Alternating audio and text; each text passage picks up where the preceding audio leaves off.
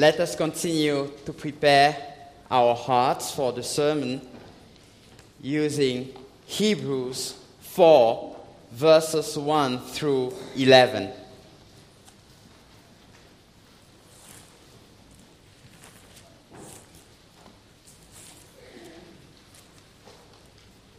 Hebrews 4, verses 1 through 11.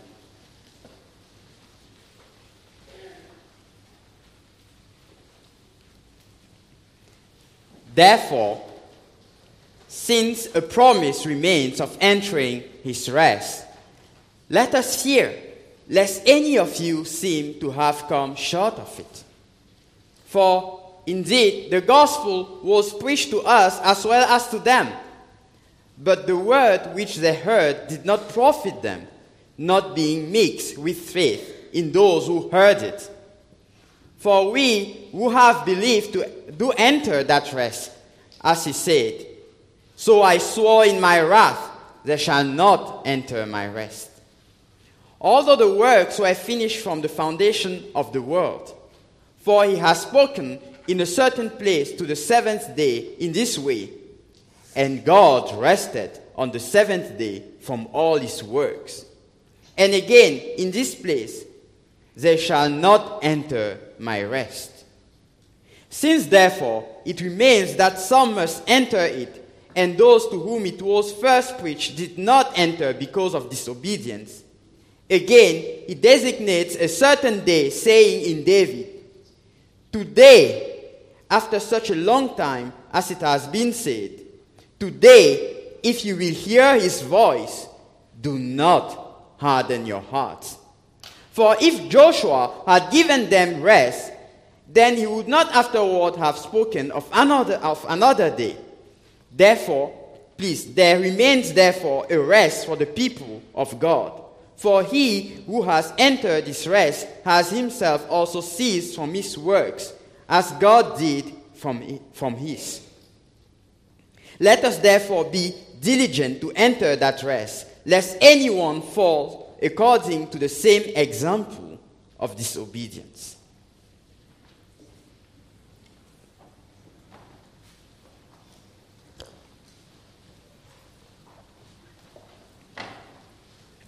Let us now read our sermon text, Matthew 11, verses 25 through 30.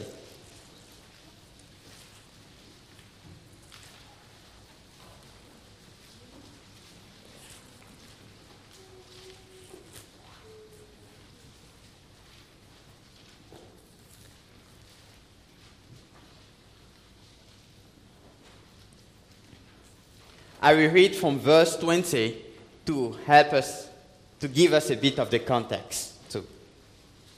So, Matthew 11, I start reading from verse 20. Then he began to rebuke the cities in which most of his mighty works had been done, because they did not repent. Woe to you, Chorazin! Woe to you, Bethsaida! For if the mighty works which were done in you had been done in Tyre and Sidon, they would have repented long ago in sackcloth and ashes. But I say to you, it will be more tolerable for Tyre and Sidon in the day of judgment than for you. And you, Capernaum, who are exalted to heaven, will be brought down to Hades. For if the mighty works which were done in you had been done in Sodom, it would have remained until this day. But I say to you that it shall be more tolerable for the land of Sodom in the day of judgment than for you. At that time, Jesus answered and said, I thank you, Father, Lord of heaven and earth, that you have hidden these things from the wise and prudent, and have revealed them to babes. Even so, Father, for it seemed good in your sight. All things have been delivered to me by my Father, and no one knows the Son except the Father, nor does anyone know the Father except the Son, and the one to whom the Son wills to reveal him. Come to me, all you who labor and are heavy laden, and I will give you rest. Take my yoke upon you and learn from me, for I am gentle and lowly in heart, and you will find rest for your souls. For my yoke is easy and my burden is light.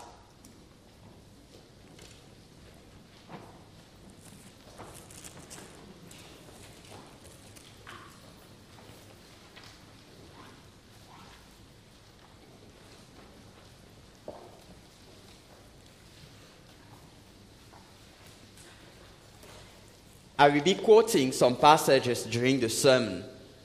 Unfortunately, those passages are from the ESV version.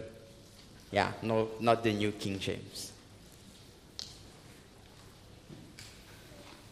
Dear congregation of the Lord, what is God's testimony about the history of humanity? Scripture says that God created us upright and in His image and likeness, but we have sought out many schemes. We disobeyed God by listening to the snake, the devil. Since then, rest has vanished as we became perpetual fugitives running away from God. But our merciful God promised to send the seed of the woman who will crush the head of the snake. To accomplish His promise, God saved Noah from the flood. Then He called from the heathens a descendant of Noah, Abram. Then He made of Abram a nation, Israel. But Israel became enslaved in Egypt. God intervened again, delivering the Israelites, the church, from Pharaoh's mighty claws. The goal was to give them rest in Canaan, to give them a place to be free to worship God without fear, in complete consecration to Him. So God appointed Joshua to conquer the land of Canaan for the church. Unfortunately, once in Canaan, what did the church do? The church betrayed God and turned to idols. God therefore allowed other nations to enslave Israel. But whenever they turned and cried out to God, He delivered them from their oppressors, bringing them back even from Babylon.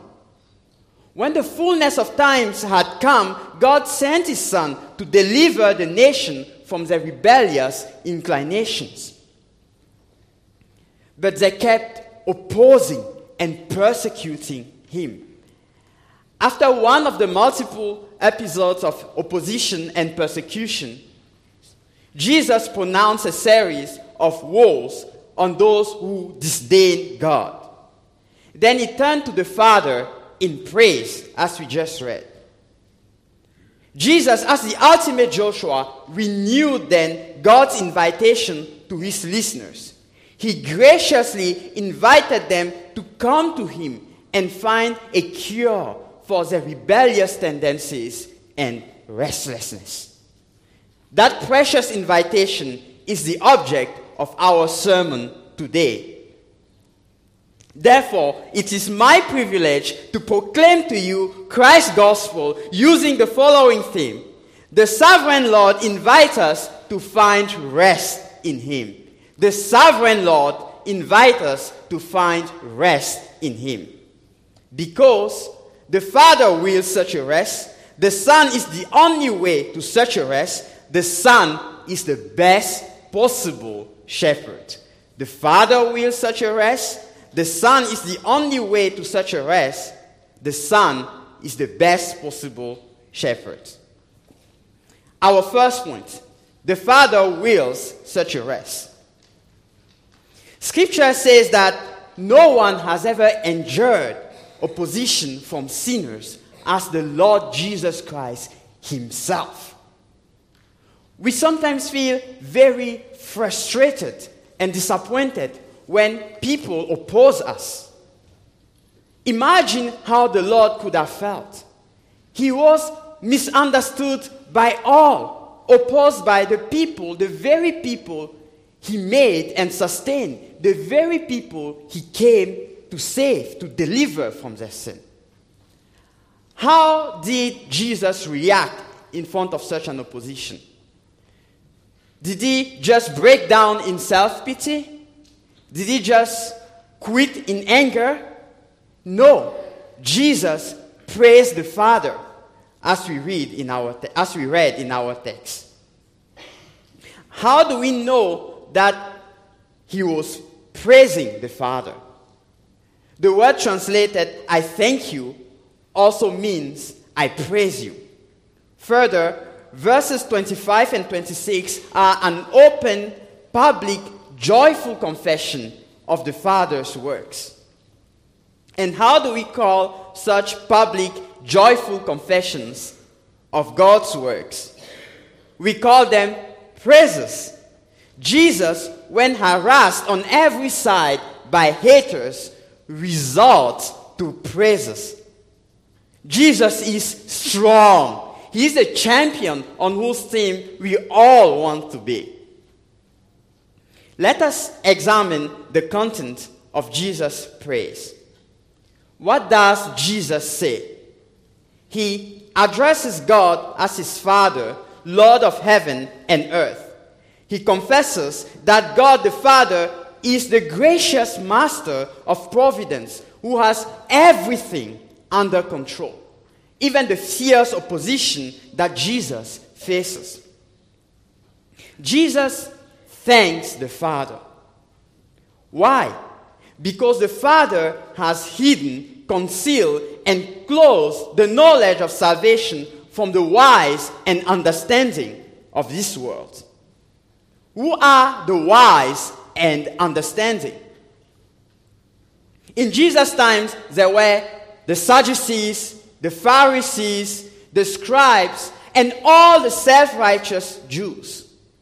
Translated to today, they are the great of this world, the university people, the powerful, the famous, who think that they are master of their own destiny.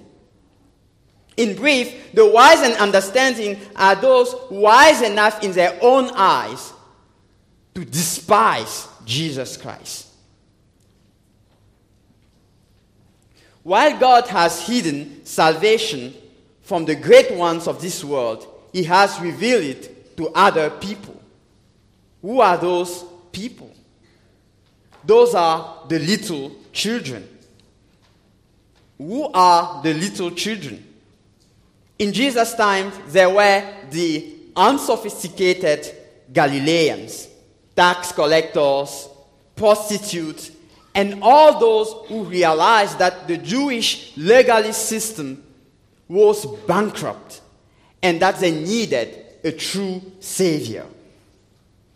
Translated to today, the little children are those conscientious of their spiritual poverty and of their need for salvation. They do not think, "Oh, I am good enough," or "I can save myself." No, those people, the little children, believe in Jesus' gospel, Jesus' good news.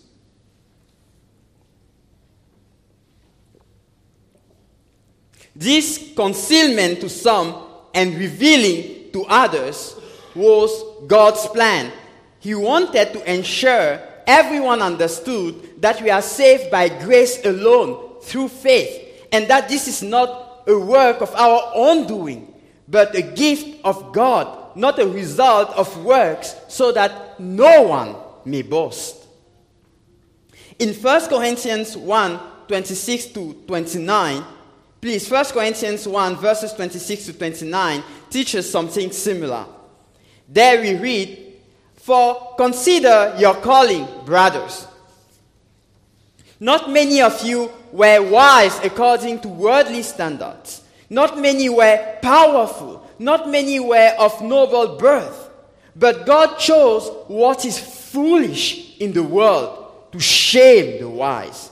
God chose what is weak in the world to shame the strong. God chose what is low, despised in the world, even things that are not, to bring to nothing things that are, so that no human being might boast in the presence of God.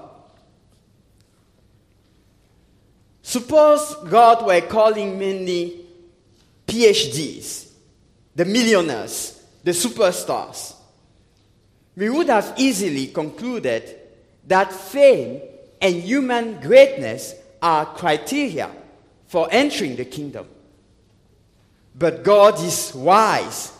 He does not play 3D chess. He plays million-D chess. In his wisdom, God does not want human pride to cloud his glory. Thus, he calls the slave, the worthless, the little guys, the deplorable. Not that being a deplorable or a little guy makes one automatically humble. In fact, many deplorables are also very proud. But when most believers are deplorable, it is easier to see that God's salvation is a demerited favor, something we can never earn. Jesus continues his praise in verse 26. He says, Indeed, Father, this is your desire, and it is glorious.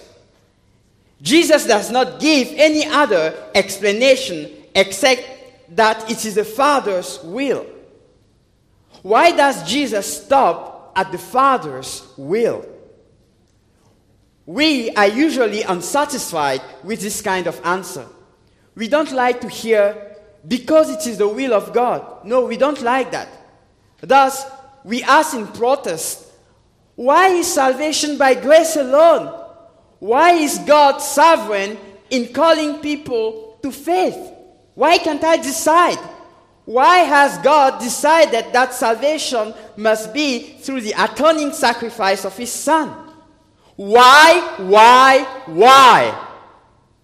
Because it is God's sovereign, gracious, and good will.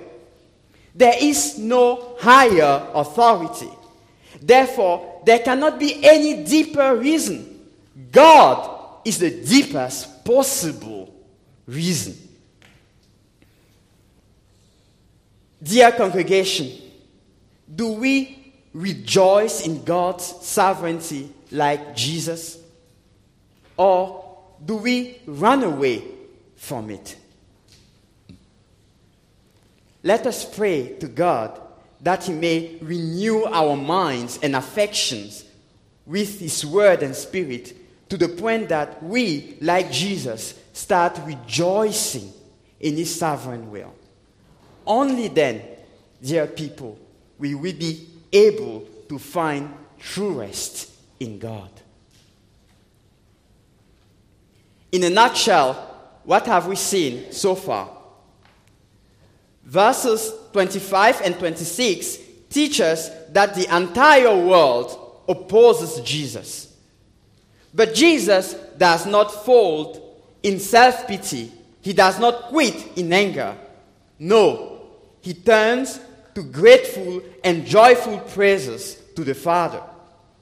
His praise centered around God's gracious, wise, and sovereign will. On the one hand, God calls those who acknowledge their spiritual poverty. On the other hand, he rejects the self-righteous. We also learned that, like Christ, we should rejoice in God's sovereign will. Because embracing God's will is the beginning of our rest in him.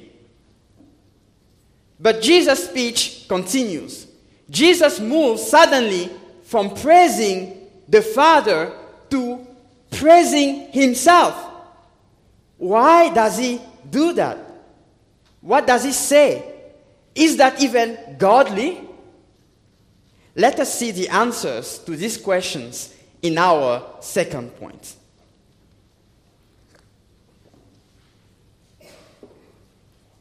The Son is the only way to the Father.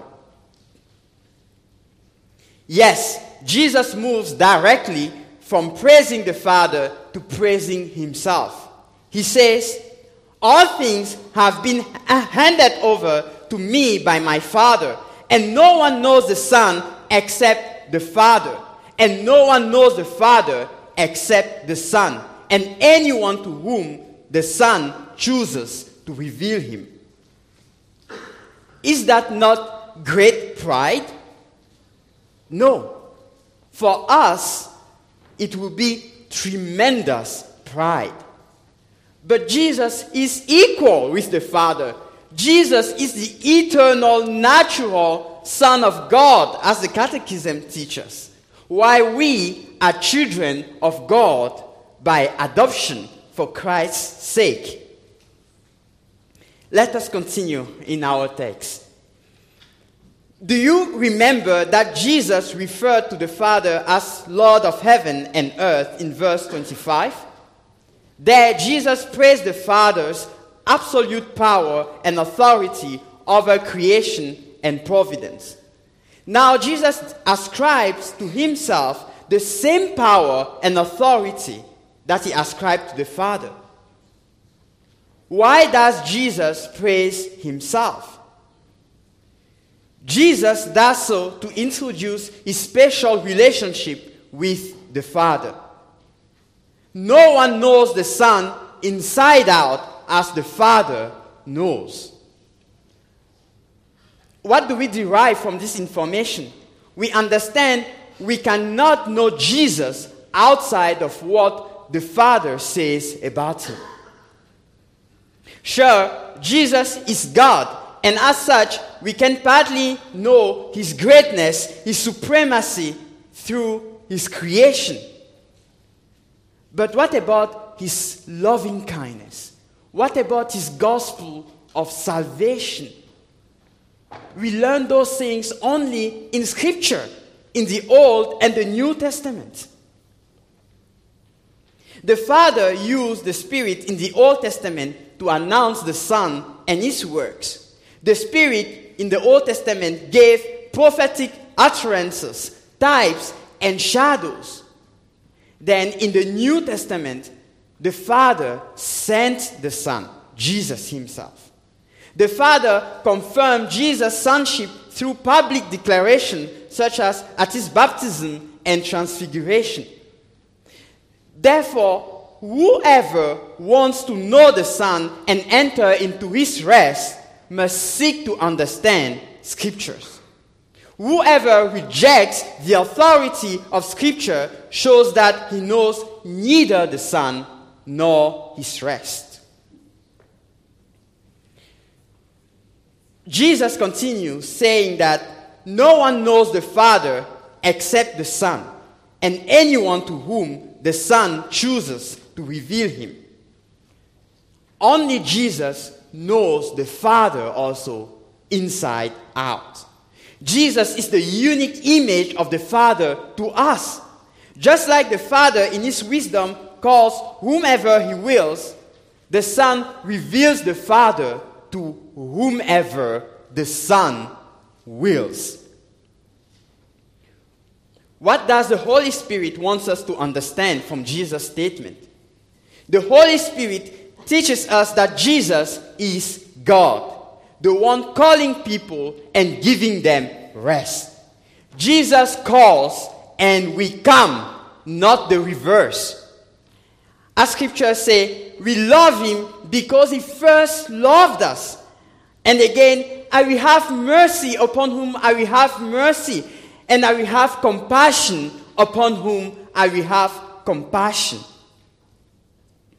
Next, the Holy Spirit also teaches us that Jesus is the way, the truth, and the life. No one comes to the Father except through him. Whosoever truly fears God embraces Christ as he is, the God-man, the eternal, natural Son of God. And whosoever does not embrace Christ as the God-man does not fear God.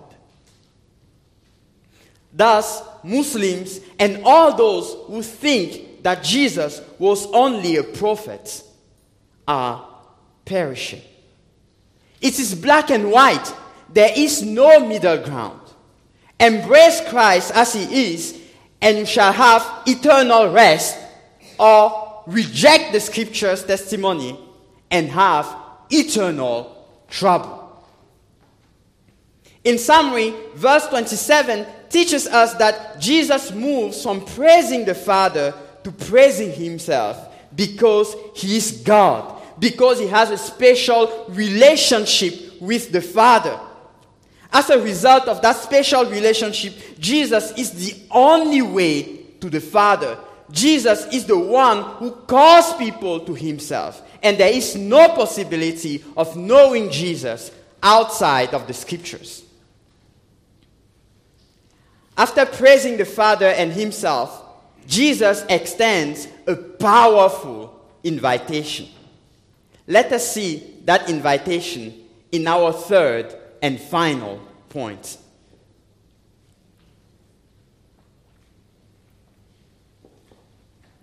The Son is the best possible shepherd. One question we did not answer at the beginning is this: why does Jesus praise God aloud in public? Of course, Jesus is praising to answer the opposition he's facing. But could Jesus not have done so in his private prayer time? Thus, we understand that the praise is also for the sake of those around him, his disciples. This public praise has a similar purpose to Jesus' prayer at Lazarus' resurrection in John 11. There, Jesus said, "Father, I thank you for hearing me. I knew that you always hear me. But I say this on account of the people standing around, that they may believe that you sent me." Thus, we understand that the goal of Jesus' praise is also the invitation that he wants to make to his disciples.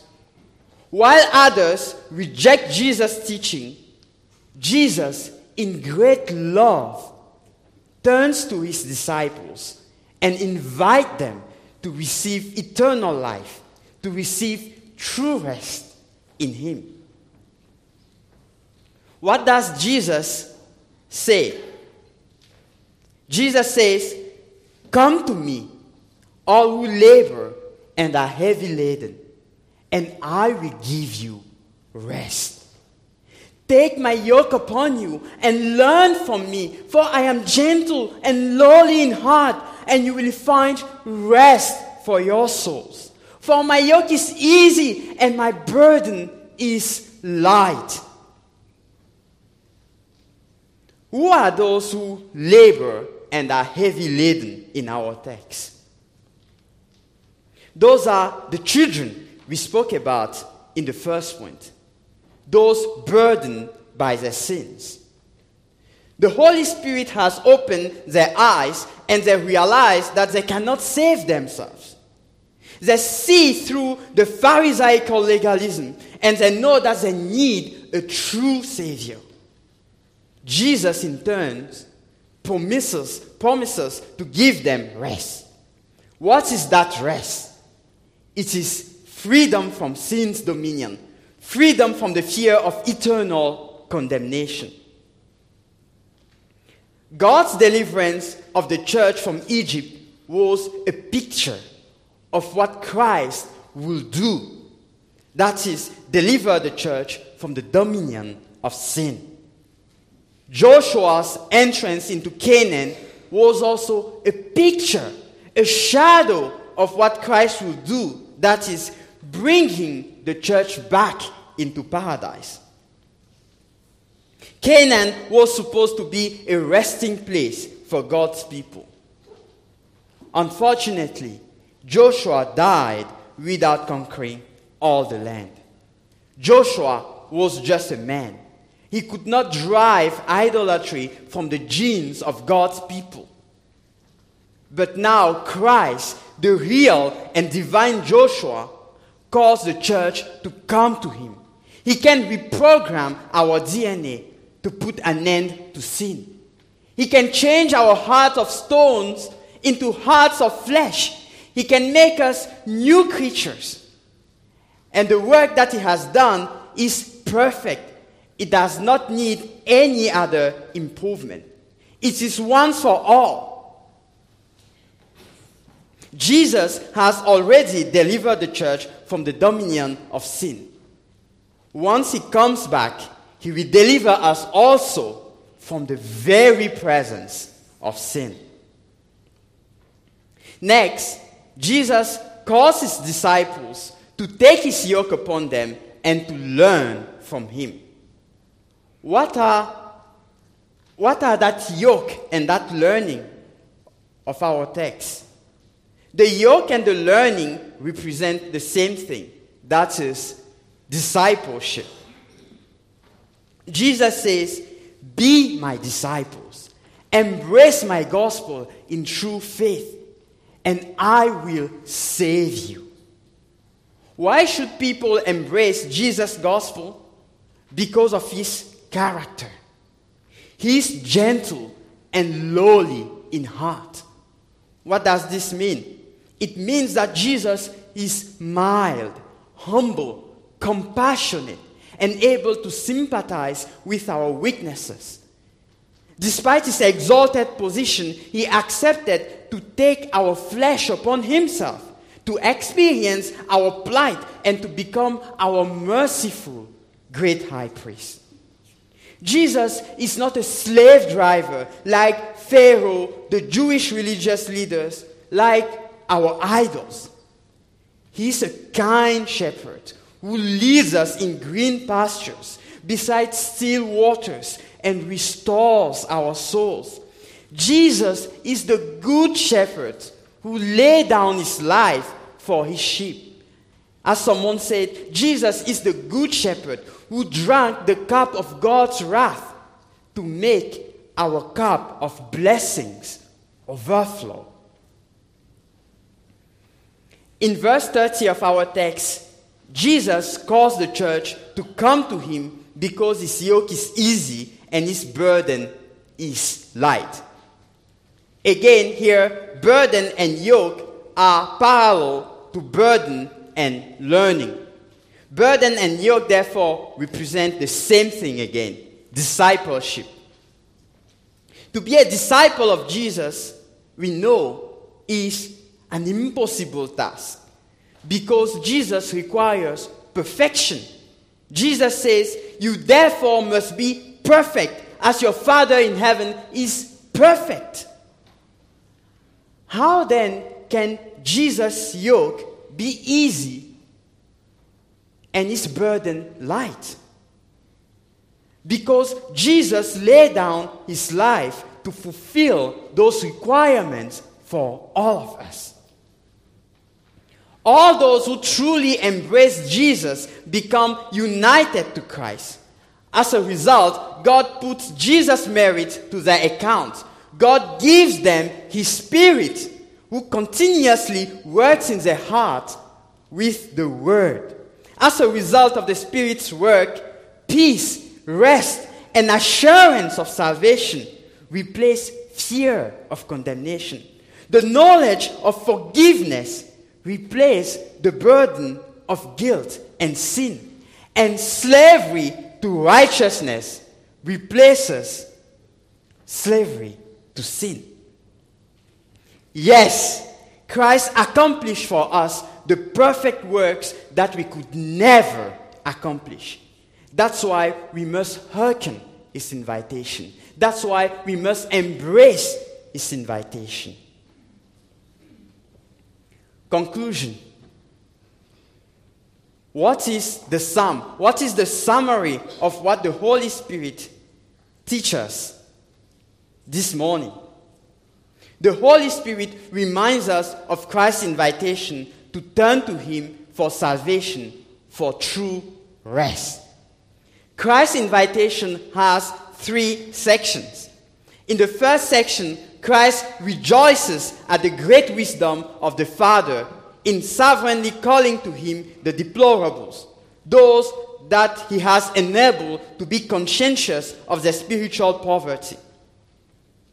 In the second section, Jesus presents himself as the only one who can make us know the Father in detail.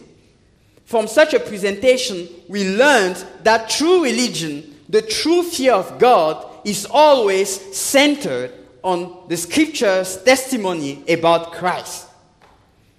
Finally, in the third section, we saw Christ as the best possible shepherd, the one who laid down his life for us to make his yoke easy and his burden light. Now, I would like to close by rehearsing to us Jesus' invitation. Do we realize how spiritually poor we are?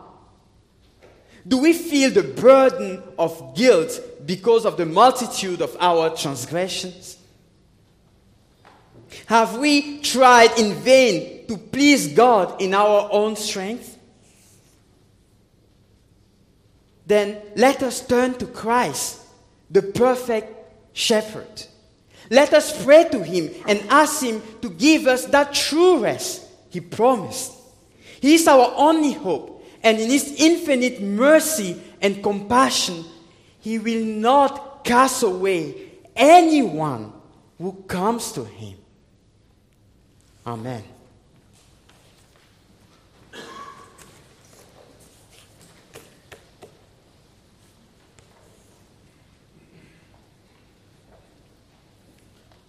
Let us pray.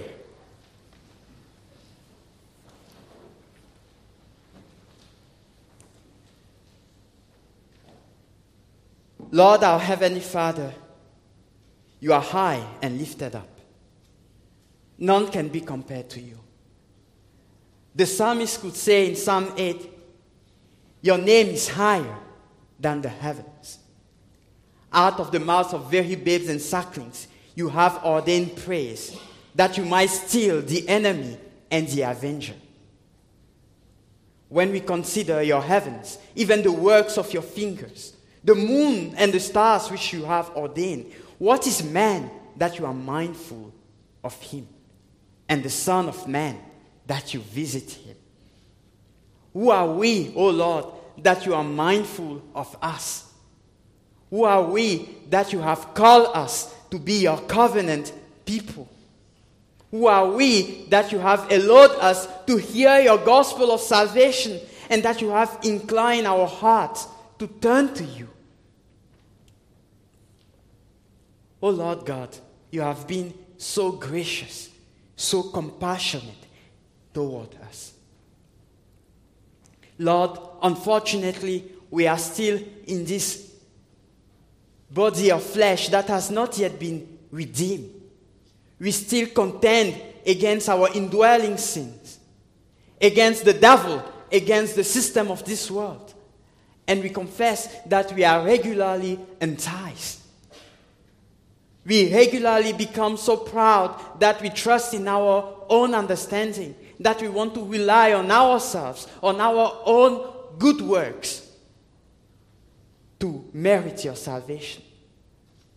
When we sin, we compare ourselves to those who are apparently, at least, more sinful than us, instead of turning to you. Lord, we know that without you, we cannot persevere in the faith. We know that without you, we cannot win the battle against our flesh, against the system of this world and the devil. And so we thank you for your great invitation. We thank you for the invitation to come to you and to receive true rest. Lord, please continuously work in our hearts. Open our eyes more and more according to your great wisdom to our sinfulness. Not for us to fall into despair, but on the contrary, for your Holy Spirit to induce us to cling to your Son, Jesus Christ, more and more, and to embrace, to grasp with a stronger hand the invitation that He gives to us to come and find rest in Him. Lord, please continuously renew our minds by your word, that we be not conformed to the system of this world, and that we may realize day after day, moment after moment, that Jesus is our only hope, our only shepherd, the only one through whom we are saved. Work in our hearts, O Lord, and keep us close to you. Give us the power that we need to triumph. In the name of your Son, Jesus Christ, we pray.